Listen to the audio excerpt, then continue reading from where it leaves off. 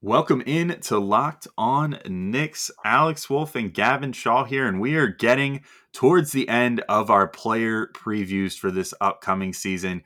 We have an important one for the Knicks today, and we have a fantastic guest to break it down with. We have Andrew Claudio, who you might know as the producer of the Knicks Film School podcast and YouTube channel and all the great stuff that they do over at Knicks Film School, as well as the host of a new podcast called Final Review, which we get into in a bonus episode after this one. Talk a little bit about Final Review and what that's all about. But Gavin, today, this first episode is all about Mitchell Robinson.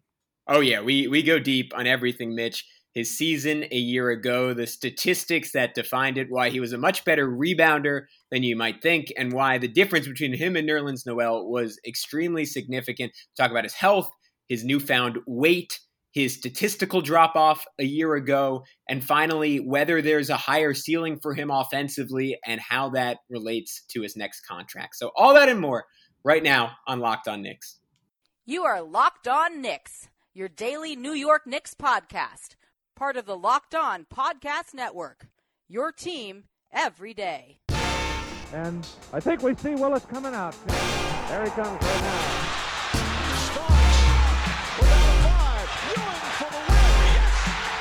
Puck left, now fires it, and he's good, and he's fouled! It counts, and he is Anthony for three! Bang!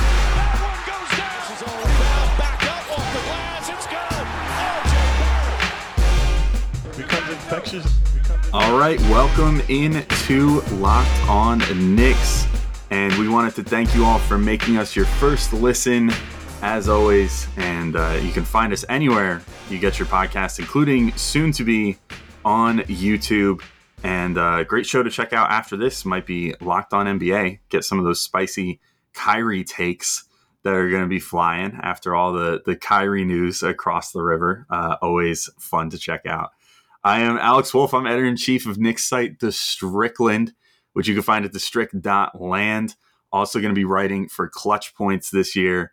About the Knicks and going to games at MSG, so that should be very fun. He is Gavin Shaw, your favorite play-by-play broadcaster's favorite play-by-play broadcaster, and we have an awesome guest today. We have Andrew Claudio with us. He is the producer for Knicks Film School, all the amazing podcasts and videos that they do there. He is in charge of those, and also the host of the Final Review podcast, which we will talk about a little bit towards the end of the show. An awesome, fun movie podcast. Claudio, how are you doing, buddy? How's things going? Things are going great, Alex and Gavin. How are you guys doing today? It is good to do one of potentially a couple crossovers, since I know you had my brother Jeremy on just recently. So it's good to mix things up in the Knicks Film School Locked On Knicks universe. Yeah, this is kind of turning into like a Knicks Film School week on Locked On Knicks. We're gonna have to see if we can slide Macri on in here, but yeah, without giving away too many spoilers, that might be happening. Yeah. Yes. So keep your ears out for that, folks. We might have the illustrious return of Jonathan Macri to Locked On Knicks coming soon. But today we're not talking about Macri. We're talking about another M person, Mitchell Robinson.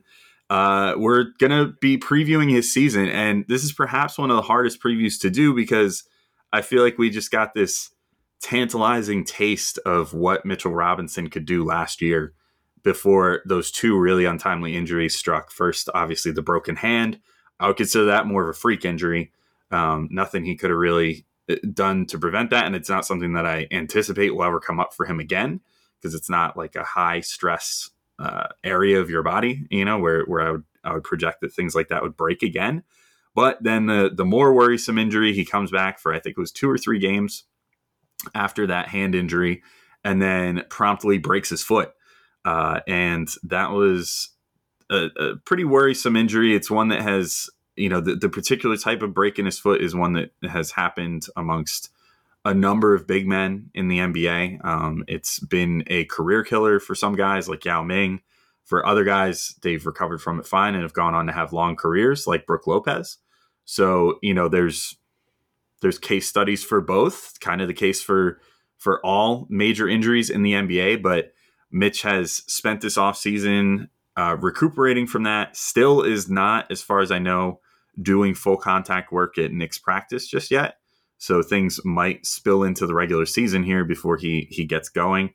But clearly he's put on a lot of mass and stuff. Claudio, I'm gonna before we get into stats and stuff from last year, like I'll just throw it to you. Like, what do you think about the injury situation with Mitch? How worried are you still? Like, is there any part of you that wonders if maybe this might be a career alterer for him, or do you think that they're just using an abundance of caution since they know they have Nerlens Noel and Taj Gibson on deck already? Man, once you start worrying about 7-footers and their feet, that's where the career-long nagging injuries start to show up, right? Like if it's an upper body issue, then those tend to heal and you can adjust and it's different. But once anything from the quad down happens, that's where I usually get a cause for concern. And it's where I think the Knicks also have that same concern in what they did with his contract this year, also signing 2 centers. Jericho Sims seems to be being factored into some type of plan, whether it be more of a 2-way part-time role to see what happens with Mitch. I'm as worried as you could be, and a guy that is in a position that is kind of dispensable at this point. Not to say that center isn't important, but when he's on the court, he shows flashes of being one of the more valuable players that can not just be a dominant rim protector, but also a guy that covers a lot of ground and is your backline of defense on the wing as well. And yet your best ability is availability. And with Mitch, he just has not been consistently available throughout his time with the Knicks. So yeah, I'm as worried as you could be with a guy that I don't think has had a long enough healthy stretch in his time in the NBA. Yeah, I think it's a fair concern. And the thing is, what makes Mitch so special is that athletic ability, right? And last year we saw him make significant strides on defense because I think his basketball IQ jumped up a couple of levels. But it was that in conjunction again with that inherent quick twitch and the ability to slide his feet with guards and the ability to get out to threes and then recover to the rim and the ability to hedge. Part of that is it's smarts and it's positioning, but it's having the confidence that you have the athleticism in a pick and roll in a 2-on-1 situation that you can stop the ball handler and still contest the lob. So if he loses any of that, and I to be clear, I think from this injury at his age, I doubt it. It's more so what will be the cascading effects of this throughout his body? What will be the effect of him adding on more weight? If he suffers more injuries and loses any of that, then he's no longer Mitchell Robinson. And I think that's probably why we didn't see the Knicks offer him an extension this year. And then from Mitch's perspective, of course, he's thinking, why would I take an extension now? This is sort of the lowest point of my value. If I come back and I'm fully healthy, I'm worth a hell of a lot more money than the Knicks would have given me. But Alex, I'll throw it over to you to deep dive in on some of the stats because I think you got some interesting stuff. And then I was looking as well, and I thought it was fascinating to see how he dropped off in terms of his efficiency from his second year to his third year, given that nominally last year he was in a better situation as a player. But I'll let you get into it, Alex. All right, we're going to take our first break. Just a reminder, this show is brought to you by Sleeper. In 2018, the fantasy sports experts at Sleeper realized that fantasy basketball was broken. Games were being won and lost based on whose players had more scheduled games that week. It made no sense and required very little strategy. So in 2020, Sleeper released a brand new way of playing fantasy basketball. It's called Game Pick, and it's only available on Sleeper. In Game Pick, owners pick a single game per week for each starter to count towards their team's total score, ensuring an even number of games played between opponents. The days of losing because your opponent's players simply had more scheduled games to play in that week are over. The days of mindless daily busy work are over. The days of giving up halfway through the season because of that busy work are also over. In Game Picks, you pick one game per week for each player based on player matchups, home versus away, opponent's defensive ranking, pace of play, and more. And all of that adds up to more strategy and less busy work. Whether you prefer redraft, keeper, or dynasty, Game Picks has you covered. And I run my keeper/dynasty league for fantasy football through Sleeper, and I can tell you the interface is phenomenal. You can do so much cool stuff like trading draft picks and everything else right within the app. It's my favorite for fantasy sports by far. Sleeper cracked the fantasy basketball code And if you play fantasy football like me and you prefer building out a weekly strategy versus daily busy work, you're going to love Game Picks. Download the Sleeper app and start a league with your friends today. You will not be disappointed. Yeah, so just a few stats. First off, the counting stats averaged 8.3 points, 8.1 rebounds, 1.1 steals, 1.5 blocks, and just 2.8 fouls in 27 and a half minutes per game. That was his lowest foul number per game and his highest minutes per game. So that, of course, was a big storyline last year. His block percentage at 2.8% and his steal percentage at 1.8% placed him in the 80th and 84th percentiles among bigs, respectively, per Cleaning the Glass. There was a sort of interesting trend as far as rebounding with him, which actually Prez, our buddy Prez at Presidente _ on Twitter, wrote about this at one point for the Strickland, but he was 88th percentile in offensive rebounding percentage per Cleaning the Glass at 12.8%, but he was only 33rd percentile in defensive rebound percentage at 15.9%. But if you look at the stats available from NBA Stats, he actually led the league in box outs with 5 per game and led the league in team rebounds on box outs at 3.7 per game. So that sort of lets you know that on the offensive end, Mitch is a really dominant offensive rebounder. And obviously we've seen a million times what he can do with an offensive rebound with his athleticism, going for those putback dunks or just the quick second jumps to get back up and get a layup, whatever the case. But on defense, it seemed like he was more just kind of using his body to shield the biggest guy on the opposing team so the guys like Julius Randle could go in and get that rebound. And we obviously saw Randle put up his, whatever it was, 24, 10, 6 season total stat line. So leading the team in rebounds there. That was in large part due to, at least when Mitch was out there, Mitch creating those opportunities by sealing off the biggest guy on the other team. Another quick stat too, using the B-Ball Index lineup creator tool, in case there was any, any doubts about him versus Nerlens Noel in the starting lineup.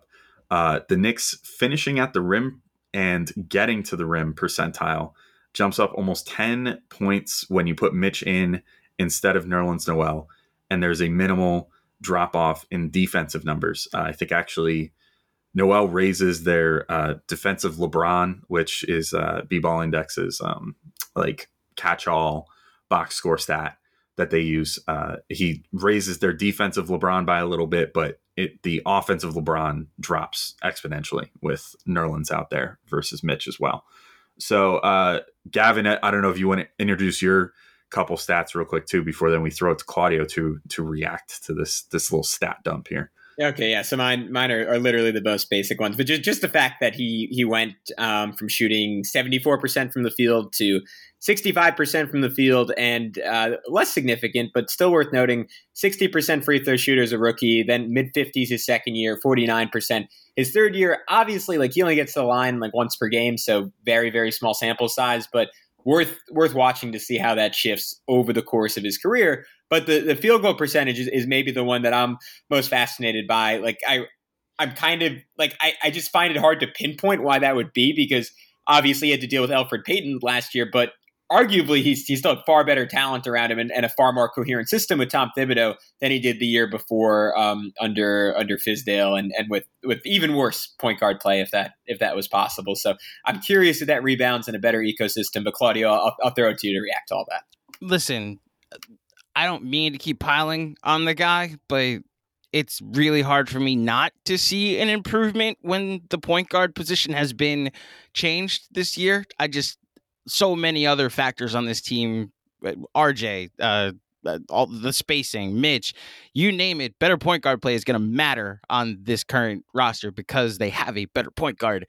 Having said that, I tend to wonder, specifically with Kemba and his passing ability, are we going to see a more dynamic version of Mitch that catches more lobs, is able to be, not necessarily that you're calling plays for him, but the way that I keep going back to the Hawks and how they use the pick and roll with Trey and Capella, where that's going to be available more now that you have a guy like Kemba that can break down a defense and isn't just looking to throw the ball at the rim like the Knicks' former point guard. Yeah, I think every stat you guys have thrown at me shows what we all know about Mitch is like he's a productive player and at times an elite player when he's on the court. It really just comes back to me with this guy, like, how much are you going to be on the court, which is an unfortunate thing to say about a guy. Yeah, I feel the same way. I mean, I think the field goal percentage thing, there was also something to be said for the fact that outside of a few pet plays that, they ran, specifically the one that always stands out to me that I've probably mentioned 1,000 times on this show is the quick RJ and Mitch pick and roll towards the beginning of the game where they would get RJ going downhill off a quick screen from Mitch. And then, RJ would either make the decision to take it all the way in himself or toss a lob to Mitch. And it was really effective at getting both of them going early in games. But other than that, and maybe this was Tibbs early on recognizing the futility of the point guard spot, but they didn't run a ton of pick and roll for Mitch. I think that we can take a lesson from the first couple preseason games and how they've been operating, even with a guy like Julius Randle, who was, so often the ball handler last year and now has been thrust back into a role of being more of a pick and roll, pick and pop guy. I think we can glean from that like if you get Mitchell Robinson out there and you have Kemba Walker handling the ball now, I think the Tibbs is going to be calling a lot more pick and rolls, or Kemba himself will be calling a lot more pick and rolls with Mitch to get the both of them going, because Mitch sets, when he wants to, he sets good hard screens. Sometimes he sets fake baby screens, but hopefully that has now left him now that he's apparently put on 60 total pounds of muscle in 2 years. Or according to a since deleted video, they said, "Oh, is that all muscle?" And he went, "Well, it's a little bit of fat too." But hopefully, whatever mass he put on is going to be super useful to this mission to, set better screens and be a stronger player, and be one of the strongest players in the league at the center spot. I think I don't think it's unreasonable to say that if he has indeed put on 60 pounds and is now playing somewhere around 280 at 7'1", that we could see Mitch potentially enter that sort of upper echelon of guys like Clint Capella, Rudy Gobert, Joel Embiid, the biggest bad Jokic, obviously, though he's not as much renowned for his defense, but the biggest, baddest dudes that are the strongest and can do the most on the inside. I think that Mitch has a real chance to be in that category this year if he can prove healthy. And obviously that's a big if, because we still don't quite know what's going on with the foot there. I guess though, I wanted to throw that at you, Claudio, that, talking about that newfound mass that Mitch has. Do you think, I was thinking about this, trying to think of another case of this that I've seen before. And we've had our fair share of guys that on the Knicks that, come into their second, third, whatever season, and we go, wow, look at how much they bulked up. Like Kevin Knox came into his second year and we were like, oh my God, he looks like a totally different player. Like he's huge. And then, it didn't really change anything about how he played. Saw the same thing with Porzingis, back in the day. He put on some muscle and didn't really change how he played. The one case Knicks-wise that I could think of that might be analogous to this with another guy who dealt with his fair share of injuries was, I remember in the 2011 to 12 season, after the lockout, Amari Stoudemire came back and was like enormous. And he said that he had put on, and he was already a fully grown man of an NBA player. And he said that during the lockout, he had put on like 20 pounds of muscle. And lo and behold, early on in that season, he looked kind of clunky and he was, having trouble getting around. He then dealt with back issues throughout the season because apparently, putting on that much muscle mass and stuff. And I would assume that the process of doing so, all that time spent in the weight room doing, hard reps, with his upper body and everything, hurt his back some. And then he spent most of the season like injured and fighting to try to get back to himself. And obviously because of his knees, kind of just never found that again. But it also, I think, put more stress on his knees, having that extra mass. Does it worry you at all seeing Mitch looking as bulky as he is now, coming back on that foot? Okay. Yes, to the second part, not to the same way that Amari would, though. Just to that point, Amari was used much differently than Mitch is going to be used in this offense.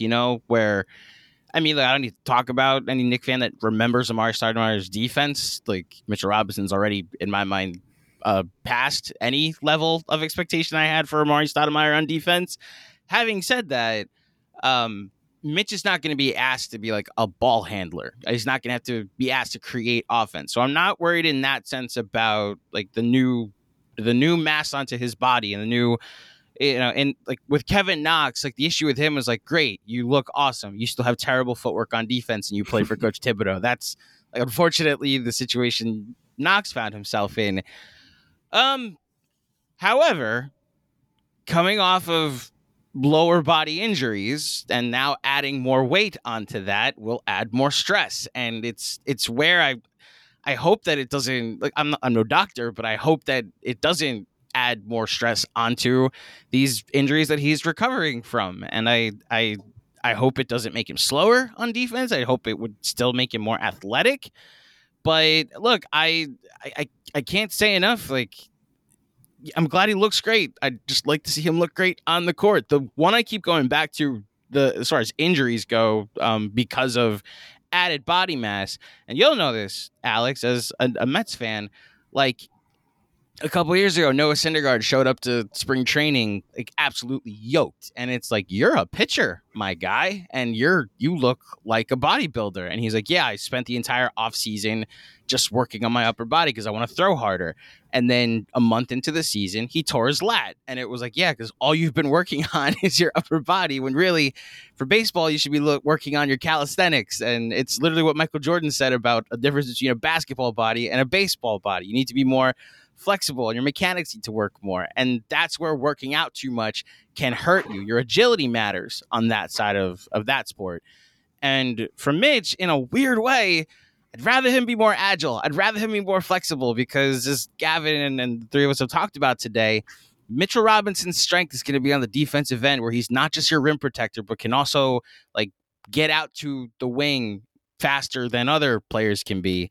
That's where I'd worry about him taking his physical fitness, which is weird to say he works out too much, but just having the wrong person give him the workout advice and potentially doing more harm than good with his workout programs. All right, guys, it's that time. Let's take our second break. We're back and better than ever. All eyes are on the gridiron as teams are back on for another football season. As always, BetOnline is your number one spot for all the pro and college football action this year. With a new updated site and interface, even more odds, props, and contests, BetOnline continues to be the number one source for everything football. Head to the website or use your mobile device to sign up today to receive your 50% welcome bonus on your first deposit. Don't forget to use our promo code LOCKEDON to receive your bonus. From football, basketball, boxing, right to your favorite Vegas casino games, don't wait to take advantage of all the amazing offers available for the 2021 season. BetOnline is the fastest and easiest way to bet on all your favorite sports. BetOnline, where the game starts. Yeah, I'm entirely with you, Andrew, and I think it's fascinating to examine. I mean, assuming that element of his game sort of works itself out and he maintains that mobility, what his ceiling is offensively. I remember saying, even going back to his rookie year, I was constantly saying, you could slide him in on the Rockets this year and he'd put up pretty close to 20 points per game and shoot 85% from the floor, getting lobs from James Harden. And I still genuinely believe that about the guy. Like I don't think across the NBA, and it makes sense because the Knicks were terrible, but just how good he was and how efficient he was offensively were appreciated by a lot of other people, because for one, he was a one-trick pony, but two, he was better at that one trick than anyone in NBA history, right? Like, he literally set the field goal percentage record out of everyone ever. And he did so with the worst group of point guards in, I don't want to say modern NBA history, but that season, and one of the worst groups of point guards in modern NBA history. I'm sure that would be a fun Bleacher Report article to compile for someone.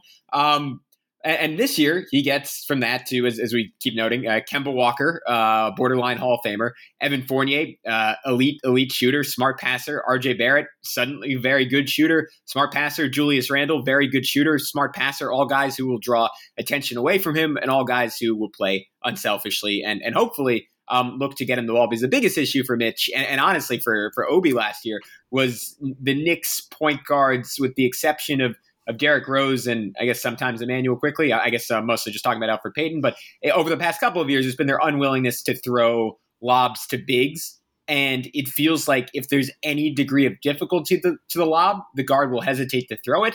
And I feel like there are a lot more windows every single game to do that. The great news about having all that offensive talent around him is all of a sudden the windows are that much bigger and the opportunities are that much more plentiful. But Andrew, I'm talking about the offensive changes around him based on his context. He will presumably, in all this time off, you'd hope, have made some strides in and of himself. I know Alex and I often reference, like, I think it was 2 years ago against the Pelicans, he had one play where he caught it on the elbow, ripped through one dribble, dunked it, and we're like, man, if he could do that just twice a game, he's an entirely different player. And you'd hope in year 4 that's when it would come. It's hard to tell how his size will affect that. It's hard to tell how probably not getting to do a lot of on the court work over the last year will affect that. But I'm hoping he gets to have the lob catching part of his game. And even though he is probably a distant 5th option in the Knicks starting lineup, I hope he gets a couple of windows, or I hope he warrants a couple of windows, I should say, to show off what he can do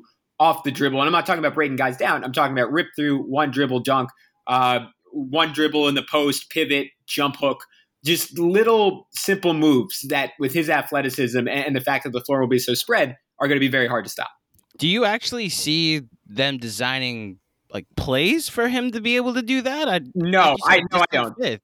Yeah, I think that would more so happen in kind of an improvised context, but I think it's important in terms of how much the Knicks are going to pay him to know, is that in there, or is he really just lob guy for his whole career? And look, generally players who start off as lob guys, like obviously depending on their draft profile, like someone like Anthony Davis or Evan Mobley, where obviously it was going to be more. Most of the time, those guys just stay lob guys. So maybe that is unrealistic to put on to Mitchell Robinson, but I think it's worth experimenting if that's in there because he is so coordinated. I would think that it's plausible. I guess I just go back to the thing I've always thought about Mitch coming, like even his rookie season when I saw what he was doing with, not to put any of our previous point guards down, but not as high quality point guard play and still being able to be a lob threat and a putback threat. Like just be Tyson Chandler, be the best defensive player in the league a couple years, and we won't call a play for you the entire game. But like clean up the offensive glass. Like DeAndre Jordan's another great example if you want to go that way. And DeAndre Jordan made a living off of the point guard throwing him lobs in a place that they named a city after that play. And I don't necessarily know if I need, which is weird to say because I have no opinion. I have no say in what the Knicks do. They don't care what I need. But if I necessarily prefer my Mitchell Robinson as an offensive threat or someone that they're going to go to offensively, when you have Julius Randle, RJ Barrett, Evan Fournier, Kemba Walker, and then name a bench player on the floor. I'm curious to see if Mitch does have a bag, let alone if they even go to him to see what's in it, you know?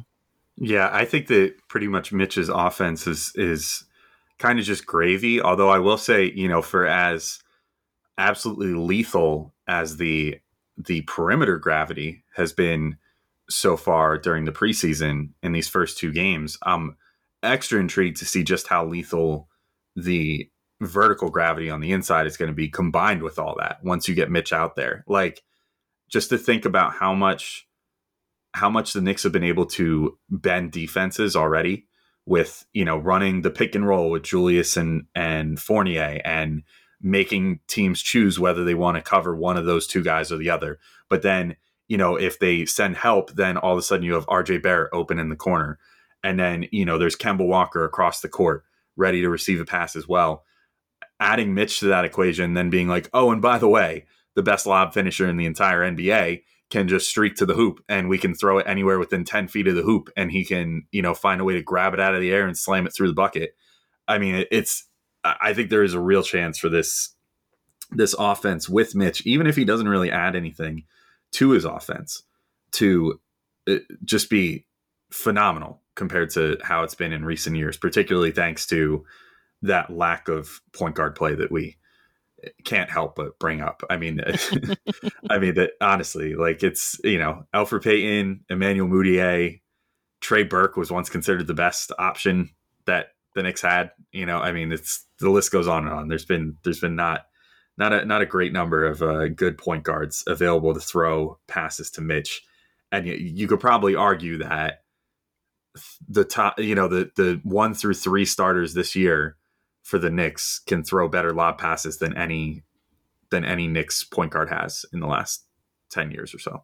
It's the reason why, if you are listening to this from outside the New York Knicks bubble, it's the reason why we went so nuts that Kemba Walker is going to be a New York Knick. Yeah. And even more so why, still to this day, Knicks fans celebrate those 2.5 weeks of Jeremy Lin, because the point guard play this franchise has had since Walt Clyde Frazier has been pretty bad. And it's interesting to see what's going to happen when you have not one, but 2 point guard options on this current roster that I actually trust. Yeah, exactly. And, both of which have proved to be still pretty dynamite scoring the ball, but also more than willing to spread the love on offense. And, of course, Mitch might be one of those guys. So I think that our final talking point here on the Mitch front, before we get into a little bit of final review talk, Claudio, is, and we can keep this somewhat brief. So I'm going to provide a couple of examples and then just ask for a number from you guys, or 2 numbers, I should say. Right, so my question here is, how much would you pay Mitchell Robinson if he proves that he can be the Mitch that we saw before the injuries last year, which is, for all the stats mentioned above in the show, I mean, he was pretty damn great last year. Like, beyond the box score numbers, he provided a lot of impact on the floor. I think that he could potentially be a double-double candidate this year. If you want to invoke DeAndre Jordan, something similar to that, maybe he's 13 points, 11 rebounds or something, but I think that's perfectly reasonable for him with a couple blocks per game as well. So, for example, 2 guys that Mitch often, rightly or wrongly, gets lumped in with, Jarrett Allen with the Cavs just got a 5-year, $100 million contract extension. Robert Williams with the Celtics just got a 4-year, $54 million contract extension. So with those 2 numbers in mind, those are probably the numbers that Mitch's agents at Wasserman are going to take to the Knicks and say, we want to get paid something similar to this. If Mitch puts together a good, non-injury plagued season this year, what would be your maximum number you would offer to Mitch if he manages to reclaim last year's form, Claudio? Can I phone a friend and ask Jeremy? He's my cap guy for issues like this. So you mentioned the Jarrett Allen contract. I don't think there's anywhere I can go that high. Even the Capella contract, 5 for $90, there's no way I could go that high. And part of it is the elephant in the room that we've been talking about today, the injury issue. He can look as great as he was last season. He can look like the dominant player we think he can be. Those injury questions are just gonna be there until he shows multiple years of durability, and it's why it's tough to then offer him multiple years in any contract. And it's probably why I'd probably lean toward 4 years, like 3 + 1. Let me make that clear. A 3 plus a team option, and at something like 4 for, I don't want to shortchange him, but is 4 for 52 too short? Is shortchanging him too much? Like, it gives him a chance. It's a tradable contract if you want to put him in a deal for a bigger star. If you twisted my arm and said 4 for 60, and that 4th year also still remains a team option. And Jeremy, if you're listening to this and you're saying that doesn't work against the cap and you're stupid, Claudio, then I apologize. But that's the ballpark. That's the absolute highest I would go for a guy like that. And that's, like you said, going off of the best case scenario for Mitch that you've laid out, that he returns to form, shows some durability this season, and is the difference maker on the court that he was last year. Yeah. So for what it's worth, sorry, Gavin, it would work under the cap, both those numbers, Claudio. So you're in good shape. Thank you. Okay. I can go 4 home for 50, be allowed to show my face in front of Jeremy again. Thank you. Exactly. 4 for 52, I think, is actually what they could offer him as an extension before the start of free agency next year. That's the maximum they can do, if I'm not mistaken.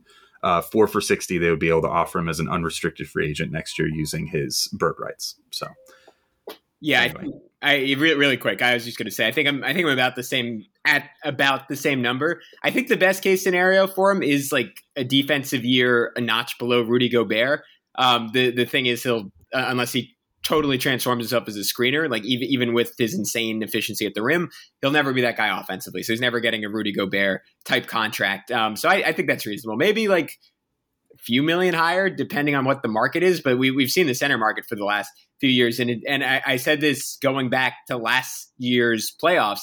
The center market is basically, can you stay on the floor in the NBA Finals? No, then you're below this number. Yes, you're above this number. And he has shown himself to be a guy that I think theoretically can do that, but we just don't have a large enough sample size. And it kind of comes down to whether he's healthy come playoff time and just how much he changes the trajectory of a series come playoff time. Because I think Mitch at his best could be a difference maker. Like I think last year with Mitch, Knicks Hawks maybe goes 7 games, even though the two teams like weren't all that close in a lot of other areas. So I'm curious. I think there's a higher ceiling in terms of his contract than a lot of people are suggesting, but there's just so much variance there that it's very, very hard to pinpoint now.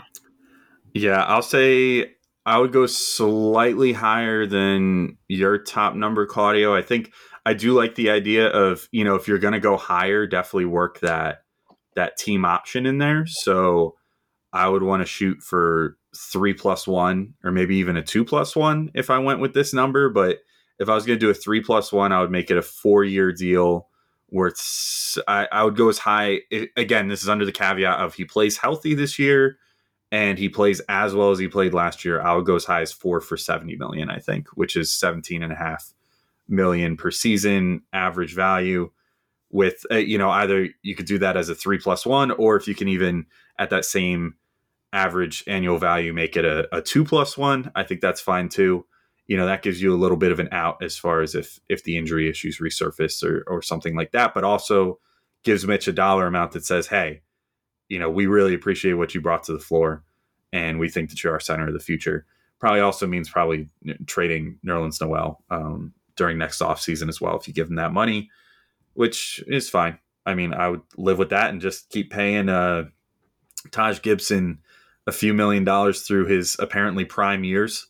From 36 to 52, I guess, are going to be his prime years in the NBA, and keep developing Jericho Sims as that sort of like third string guy. I think I would be more than happy with that as the result for Mitch. Claudio, I think that wraps up our Mitch talk. All right, that's it for the Mitchell Robinson part of this episode. Hope you all enjoyed the discussion about Mitch and his future with the team this coming year for him, and his contract, which I think is going to be the biggest prevailing storyline with Mitch this season.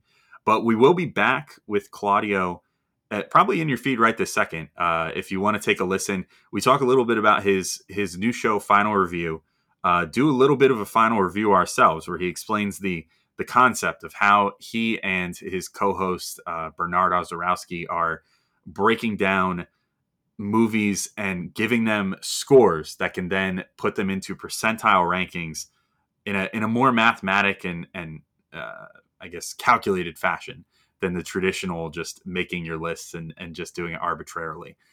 So it's all based on arbitrary lists, but then boils it down to a concrete number where you can attempt to sort of create this percentile ranking for some of the best movies out there. But of course, you can find Claudio at AndrewJClaudio _ on Twitter. Again, he is the producer of all the great stuff that you see, podcast, video, and all that for Knicks Film School, and the host of the Final Review Pod, which you can find on Apple, Spotify, and wherever you get podcasts. And like I said, just take a quick listen in your feed. You'll be able to find a bonus episode where we do a little final reviewing of our own with 2 of our favorite movies. So that'll be next in your feeds if you want to take a listen to that right now. But until next time, this has been Locked On Knicks, and we will talk to you all soon. Peace out.